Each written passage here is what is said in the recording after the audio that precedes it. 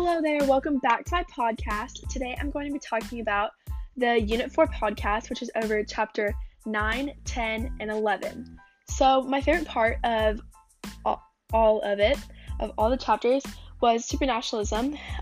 So I really like this because it occurs in multiple countries and it's a form of organization to collectively achieve greater benefits for all members. This is important because it allows us to help other countries become more successful in their country. We can all help each other through this, and we can all have strong support with each other. I thought this was so cool because we can help each other, and all the countries can help each other. Like the allies can help each other, and they can make themselves a better country and make everybody a better country and make the world better. Part that I started with morphology because I struggled with this because I just couldn't grasp onto what morphology was, and especially when I was finding it with my country, I just couldn't grasp on to what I was supposed to be looking for. And the chapter did explain it, but I just couldn't. I couldn't understand it. But when we went over it in class, I finally kind of understood it, and now I kind of know what it is.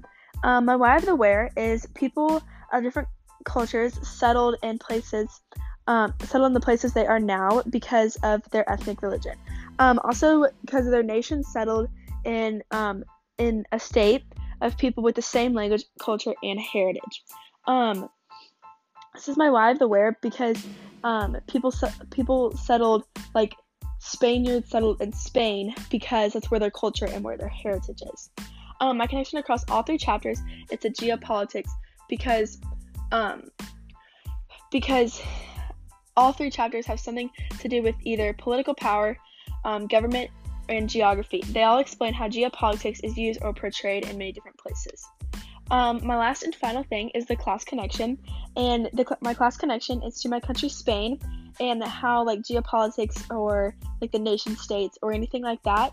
And I learned about it with my country, and we learned about it in class, and it let me get a grasp of Spain, and this chapter really helped to explain it and understand it. So thank you so much for listening to my podcast. Bye.